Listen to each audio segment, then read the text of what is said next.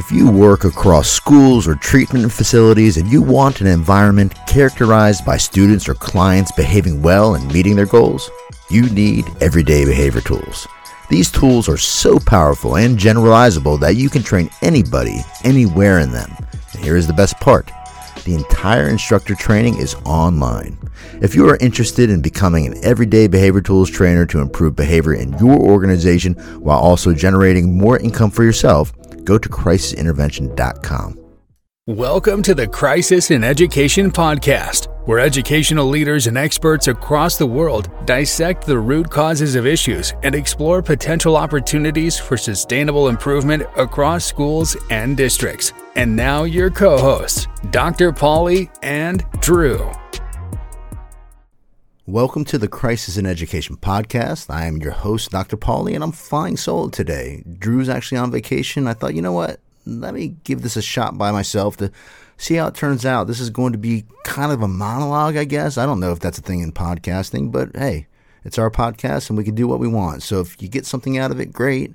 If you don't like it, let me know and I won't do it anymore. But let's just find out. I want to talk to you today about something that is a hot topic all the time. That is the use of punishment in education.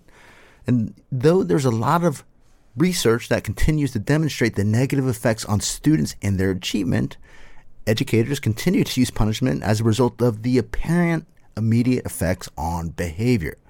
Now, given the principles of human behavior, this tendency really is not surprising.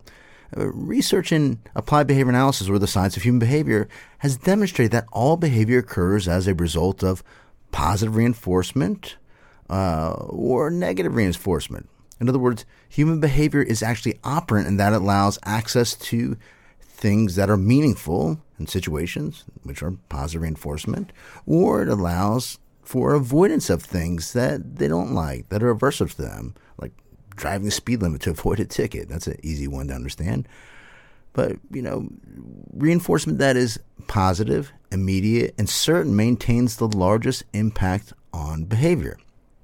This followed by reinforcement that is negative, immediate, and certain. Now, as reinforcement becomes uncertain or becomes more distant from the behavior, it actually has a diminishing influence on the behavior. So in this case, when educators actually use punishment to correct misbehavior and they see that behavior stop, well, that has a reinforcing effect on the punisher. Like, why wouldn't I want to use it? Hey, Johnny, I need you to stop doing that now. And Johnny stops doing it, and that reinforces my behavior of saying, stop doing it. But there's a ripple effect of things that occur if that's all that we use as punishment. But let's look at what punishment is. Punishment is actually a stimulus that decreases or stops the future occurrence of behavior.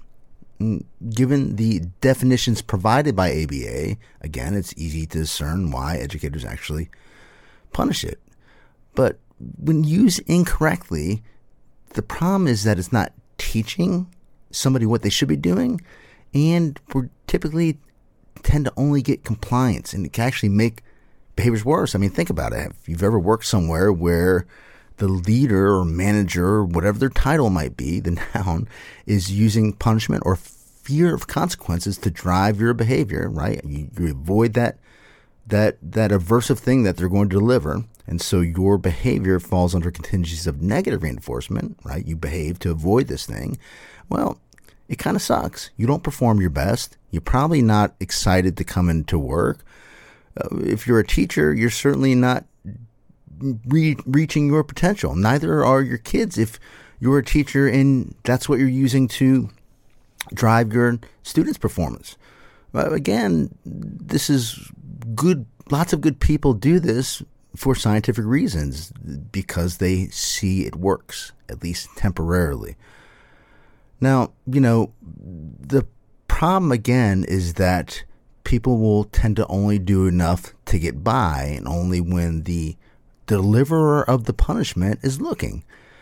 Whether it be directly observing, or in the case of maybe faculty or staff, your performance is being looked at, the data. And so you're like, oh, I don't want to get in trouble. Let me make sure that data is really, moving in the right direction. As opposed to positive reinforcement that brings out discretionary effort as evidenced by people going above and beyond. This means the adults in the building and the students in the building. I mean, think about it. If we're going to bring out the best in the students, we have to bring out the best in the staff and faculty. But I'm going to come back to punishment in just a second, because I don't want you to think that punishment is always bad, because there is a time and a place for it. But, people do overuse it. Now, who's to blame? Actually, Skinner, B.F. Skinner, wrote an article in 1983, and it was blistering. It's called The Shame of American Education. And in it, he poses a few different questions and answers that are still pertinent today, even though that article was written in 1983. And here they are. One, are students at fault when they do not learn? And the answer being, no, they have not been taught well. Are teachers then at fault? The answer there is no, they have not been properly taught to teach. Are schools of education and teachers, colleges then at fault? Well, no, they have not been given a theory of behavior that leads to effective teaching. And then are behavioral scientists then at fault? This is me, my fault, or the people around me. Well, no, a culture that too strongly is committed to the view that a technology of behavior is a threat to freedom and dignity is not supporting the right behavioral science. I actually do think we're at fault just a little bit. We're not disseminating very well. But then he goes on to pose these questions of punishment that have really deep and ethical considerations in regard to punishment and education, including, should students who do not learn be punished by flunking them? Should teachers who do not teach well be punished by discharging them? Should schools of education which do not teach teaching well be punished by disbanding them? Should behavioral science be punished for refusing to support it? Should the culture be punished for refusing to support behavioral science? Now, Skinner's points can be directly applied to the use of punishment in schools. Is it ethical to blame or punish educators or school systems who inappropriately apply punishment? I don't think so. These educators are likely simply attempting to use punishment as a means of getting a student to do something more, do something less, or do something differently using the same motivational techniques that have been instilled in them as a cultural norm. Now, is punishment bad? While it's become a naughty word in education, it is in fact not. A true punisher is just simply something that decreases the future occurrence of a behavior. If that is a bad behavior, then punishment might be a good thing. If that's wrong, then I don't really want to be right. But the problem isn't really about applying a punishment for misbehavior. The problem usually involves how the punishment is given and how frequently it is delivered relative to the amount of positive reinforcement delivered. If educators or anybody in general follows like a 4-to-1 ratio of positive reinforcement to the use of punishment, they're probably in good shape. They just got to be aware that how they are delivering that one. Like if they deliver that one correction, it's mean or coercive, this can really have a ripple effect across the relationship of the teacher and the student. If it's a school leader doing it with teachers, it could have a ripple effect across teacher performance and their morale, and that impacts student performance and their morale. So really got to think about how we deliver that one. They say one lie can undo 1,000 truths. I think this can be applied to the poor application of punishment, as one highly coercive interaction can undo 1,000 positive ones. Educators just have to be careful of the tone, the volume, the cadence of their voices when they're working with students, and the same thing with the school leaders when they're working with teachers. And whenever possible, and this is a huge thing, nobody likes to be corrected publicly, so we really want to correct things as much as possible privately. This can really, help to sustain a positive relationship, which I'm going to talk about shortly. But really, that's what's at the root of positive relationship is positive reinforcement, and the simplest and most effective alternative to punishment is positive reinforcement for desired behaviors. Now, as I mentioned before, positive reinforcement is the only means of getting people to go above and beyond. This is students and adults or anybody, wherever. This is science. It's just the way things are. And when we use fear of consequences, the best we're going to get out of people is compliance, and only when we're looking. Again, think about the one time you are certain to be doing the speed limit, and that's probably when the law enforcement is looking. So, look, I really think that education is in crisis. It's the namesake of this podcast. And they really want a positive change, and they deserve it. If you're a teacher, you deserve it. If you're a school leader, you deserve it. You work hard. If you're anybody in there supporting education and student achievement, trying to improve behavior, I know you want to make a big difference. And I really think that we can. And we really need to stop asking educators what they can do for us and start asking them what we can do for them. So, if we're going to ask them to do things, well, first of all, we need to create an environment that really helps them to feel safe and respected. If we want, when I talk about asking them to do things, like if we want them to create a good classroom, all right, and we say, well, you want your students to feel safe and respected. Well, they need to feel safe and respected. So, unfortunately, in an attempt to kind of create this kind of environment, there's a ton of energy and resources put into very complex behavioral systems like token economies.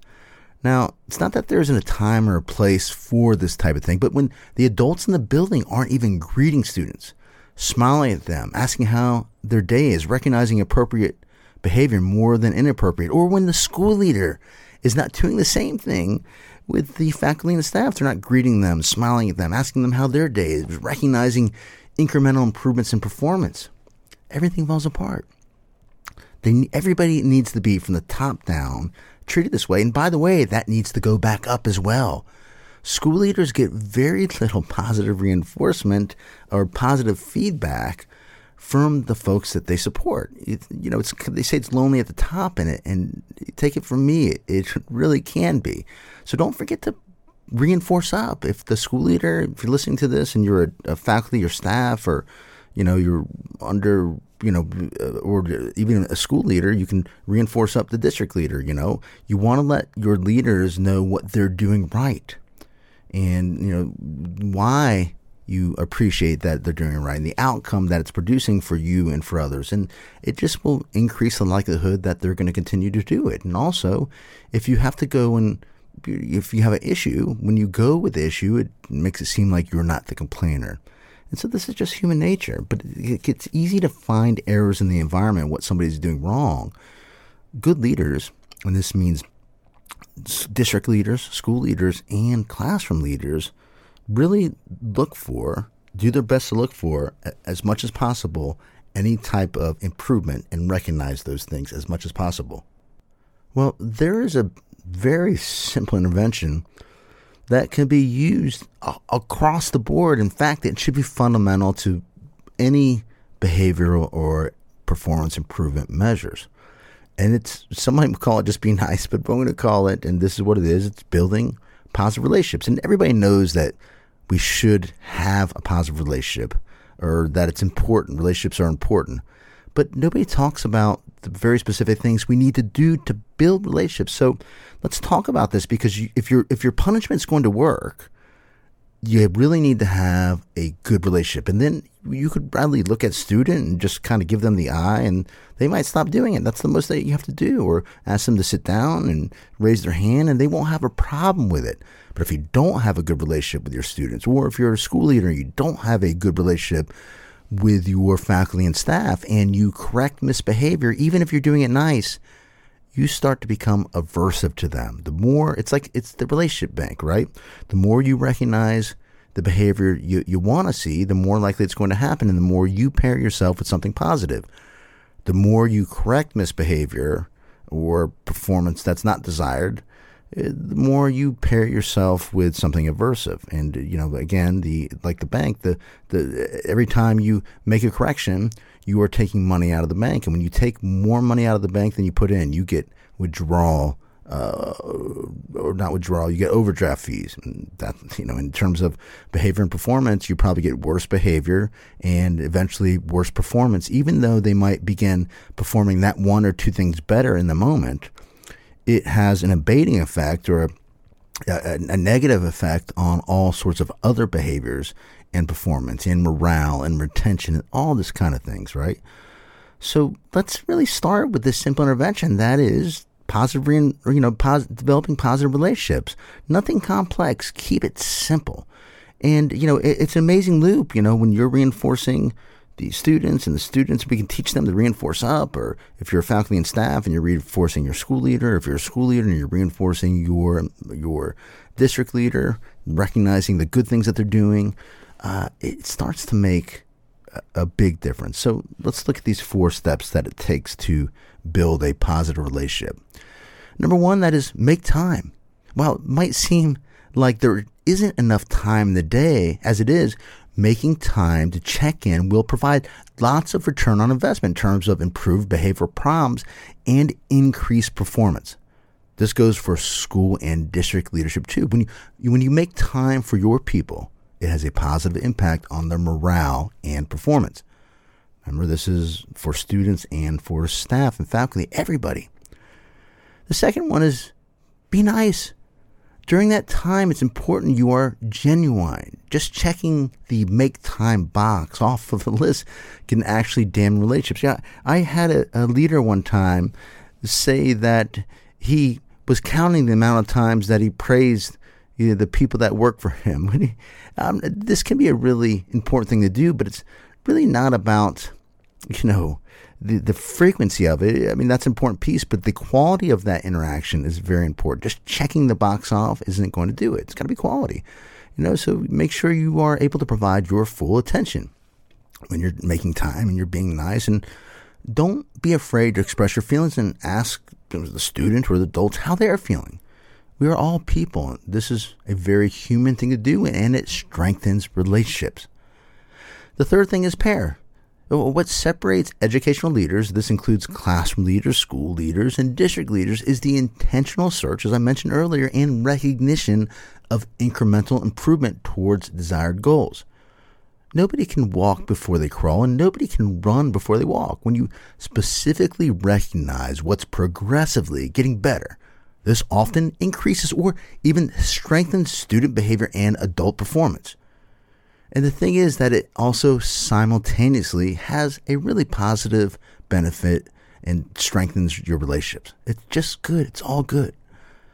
The fourth and the final thing is balance. So listen, baby, everybody makes mistakes and nobody behaves or performs perfectly. It's during those times that it is important to provide corrective feedback. Don't get caught up into like a criticism trap. It's easy to do this. If you look hard enough, you're going to find errors. But that's like somebody walking outside on a sunny day and complaining about the cloud on the horizon. As I mentioned, thinking about it like a relationship bank. If you're making sure you stick to the 4 to 1s and the 4s are really quality and the 1 isn't nasty or coercive, it's just giving feedback and maybe asking the right question. What's the goal? How are you performing or behaving in relationship to the goal? What can you do more or less or differently to make it that way? And if they know what to do, well, encouraging them to do that can help. If they don't know what to do, well, it's a skill deficit, then they need to be taught to do that kind of thing. So, we know that positive student relationships are fundamental to success in education. No academic or behavioral system within the building will produce the desired outcomes, student achievement, without good relationships. Just like the adults in the building, when students feel supported, they're more likely to enjoy school, engage in learning, and reach their ultimate potential. When students have positive interactions with teachers, administrators, and staff, they have far fewer behavioral problems. And the result is a positive climate, which is just shared perception, and positive culture, which is shared behavior, characterized by an increased love for learning and academic achievement. So, I hope this short discussion about punishment and some of the issues with it and what to do instead in terms of positive relationships, it's not a terrible thing to punish. It's terrible when you only punish, or where you punish too much, or you're very coercive in your punishment, or you're punishing publicly. I mean, think about it. If you're a faculty or staff here, and what would it be like if your school leader called you out and embarrassed you in front of the rest of your peers? You're never going to forget that, and you're probably going to be so embarrassed by it that whatever they're teaching you in the moment or information that they're delivering to you, you're probably not going to hear it because you're thinking about how you wish you weren't at the school anymore. And it's the same thing with being in the classroom. And for anybody that's listening to this that is supporting educators or supporting, teachers or school leaders, these principles go for you as well. You really have to focus on building a relationship with the educators to support them. If you don't have that relationship, if you go in and you try to force them to do things, well, you will then establish yourself as somebody who's coercive. We never want to do things to people.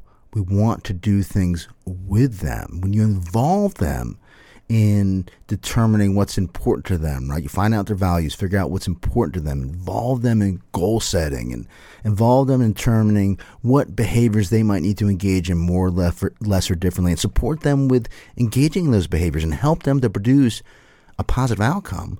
Well, you're pairing yourself with reinforcement, and that really can strengthen your relationship. And when you have that kind of relationship, people are more willing to go above and beyond for you.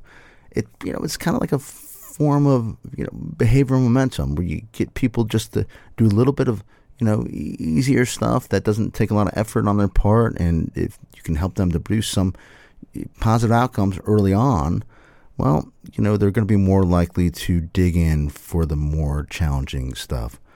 So I hope you got something out of this, kind of a monologue based on some of the work I've done, something I feel very passionate about. If you like this, please drop me a note. Leave us some feedback on the whatever platform you're using. That's always helpful. And I'll talk to you soon. Be well.